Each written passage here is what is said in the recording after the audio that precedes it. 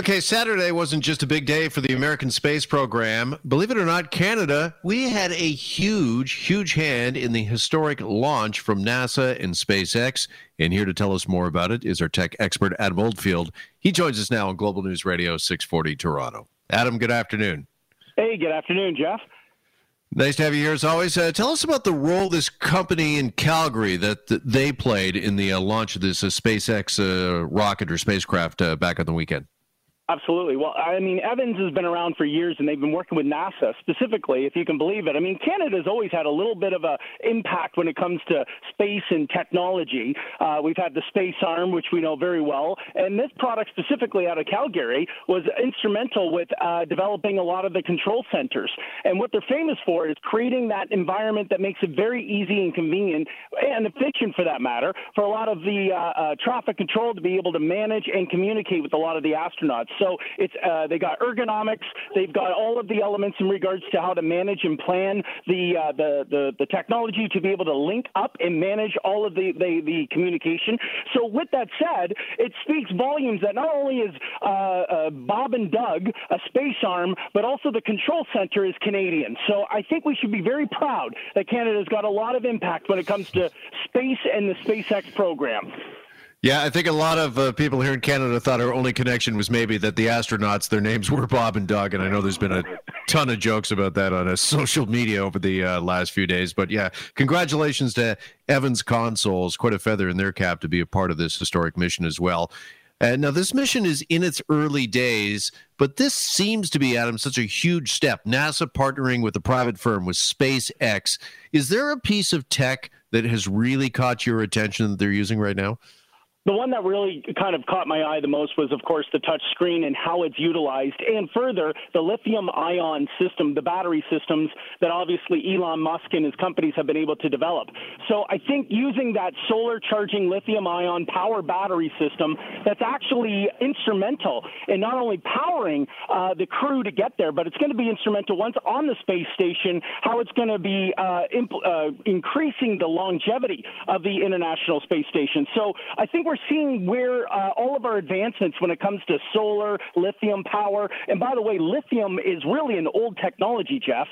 Lithium is going to be probably moved or cycled out when it comes to powering and creating that energy cycle.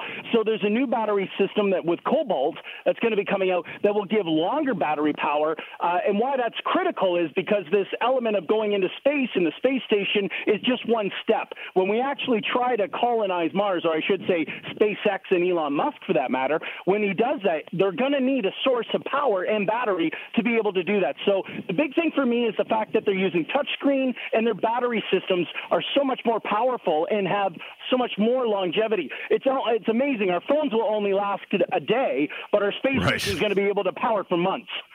Yeah, I want that battery for my iPhone, please, and thank you. I would love that. It seems like I'm charging that thing up every 3 hours these days. Okay, in the past, the space program has been credited for spurring innovation, Adam.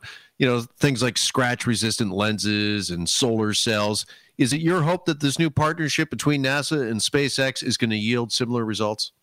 Oh, absolutely. And I think where we're really going to see this is of course, when we're talking about drone travel, autonomous, and artificial intelligence.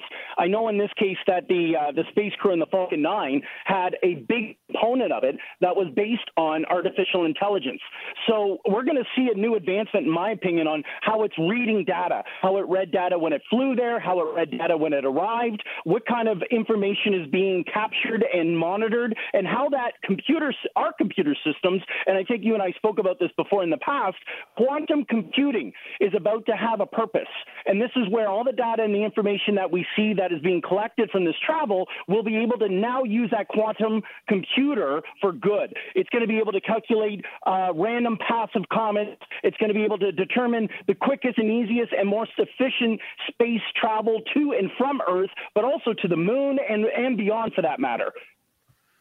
All right, joined by our tech expert, Adam Oldfield. Adam also wanted to hit this story with you on this Monday. Canadians may be seeing insanely high cell phone bills as we turn, of course, more and more to video chatting as our primary form of socialization and getting business done. A woman reached out to Global News, Adam, after she received, how about this, a $10,000 $10,000 bill. That's right, $10,000 from Virgin Mobile. How's that even possible? Well, first of all, we don't realize that video calling, and it's such a big, craze with Zoom and video calling. We were isolated for so long. We tend to, take for granted that this technology works. In 30 days, though, it does to come back and hit you. And a $10,000 data bill is probably not surprising when you think about the fact that, according to our CRTC laws, we are supposed to be protected. But in this particular case, Virgin claims that they got permission because it's always $50 you can only be charged, and then you have to give explicit permission for it to continue to bill. In this case, it was obviously overlooked and misunderstood. When you're using video calling and you're talking to your loved ones, and let's just say you and I were video calling, and then we put on the whole global team, every person that's video streaming is utilizing bandwidth. And that's something that we've talked about many times in Canada. We have the highest cost when it comes to cell bills. And by the way, it's not just cell, it's your internet cost. If you do not have an unlimited data plan, you may want to think about turning off that camera, at least for those long video chats you have. Yeah, are you finding this, because I certainly am here during this pandemic, in the midst of pandemic, that all of a sudden the video chat has become kind of the rule rather than the exception? Nobody just phones you anymore. It's always FaceTime. It's always a video chat. Well, I think we're looking at that connection, and that facial expression brings that sort of link with the person. And honestly, I believe that, I'm a bit of a cheapskate and I love technology, but I'll go audio first and then I'll turn the camera on because, on my plan, and I'm a pretty heavy user, Jeff, as a tech guy, my plan alone I was using was probably close to 35 gigs on my cell plan. Now, I have a different plan and I pay a premium for it, but that's pretty heavy. 35 gigabytes on video is really, really big. If I didn't have a premium plan, that probably would have cost me close to $2,000. So the key thing I think people should maybe keep in mind is that video is great, the technology is wonderful, but we don't have a plan in place from cellular or even internet. If you're not paying for it, it will cost you triple what you thought it would be. And of course, the price of seeing a loved one might be a lot more than just not being there in person. Yeah, well, you say that at 35 gigabytes, you're a pretty heavy user. Apparently, Virgin told this woman that's the subject of this global news story, which, by the way, you can read online at globalnews.ca, that she actually used, how about this, Adam, 172 gigabytes in the month of May alone. If she was using 172 gigabytes, she must have been streaming a 4K video on Netflix, which she must have turned on. Her video, or she was online using her 4K video with family members, and probably would have to talk at minimum 7 hours a day. I can't imagine that, but maybe she was. Maybe she just had it on in the background and said, "I'm going to go cook." So that's really extreme, Jeff. That's really extreme. I mean, that's watching nonstop 4K videos on Netflix straight for almost 7 hours. So that's a lot of bandwidth. And so I don't know what she was using or how it was being utilized, but I would question maybe something, or her internet was hijacked, which is a possibility for that matter, because that seems really extreme for me.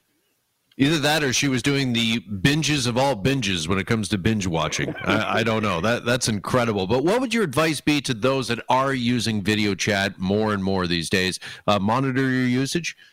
Monitor your usage. Check with your internet plan. I think the key thing right now is, depending on what internet service you have right now, you want to make sure that you have a fibernetic if you're on Wi-Fi, and not all household internets are unlimited. So you may want to think about increasing to an unlimited if you are at home. When it comes to data on your cellular or on your phone, I really encourage, as nice as it is to have video chats and looking and seeing, unless it's absolutely critical, and the only time I use video is when I need to share screen. If I want to reference something on my desktop or otherwise, it's really not mandatory. Canada is not in a position like other countries where our data is unlimited and we have a resource of data at a very little cost. It's a pricey option for Canadians to want to use that. So don't use the video if you don't necessarily have to. If you do it on a Wi-Fi network with an unlimited data plan. And if you're going to have to do it through your cellular phone, make sure it's short bursts, because honestly, We have LTE, and that's drawing a lot of bandwidth. 1 gigabyte probably every 3 minutes. And if you only have a 10 gig plan, we're talking less than 15 minutes, you're going to run out of data. All right. Adam Oldfield for us this afternoon. Adam, thanks for going old school and doing this just voice call. My pleasure, Jeff. Take care. Be healthy. All right. You as well. Adam Oldfield, our tech expert.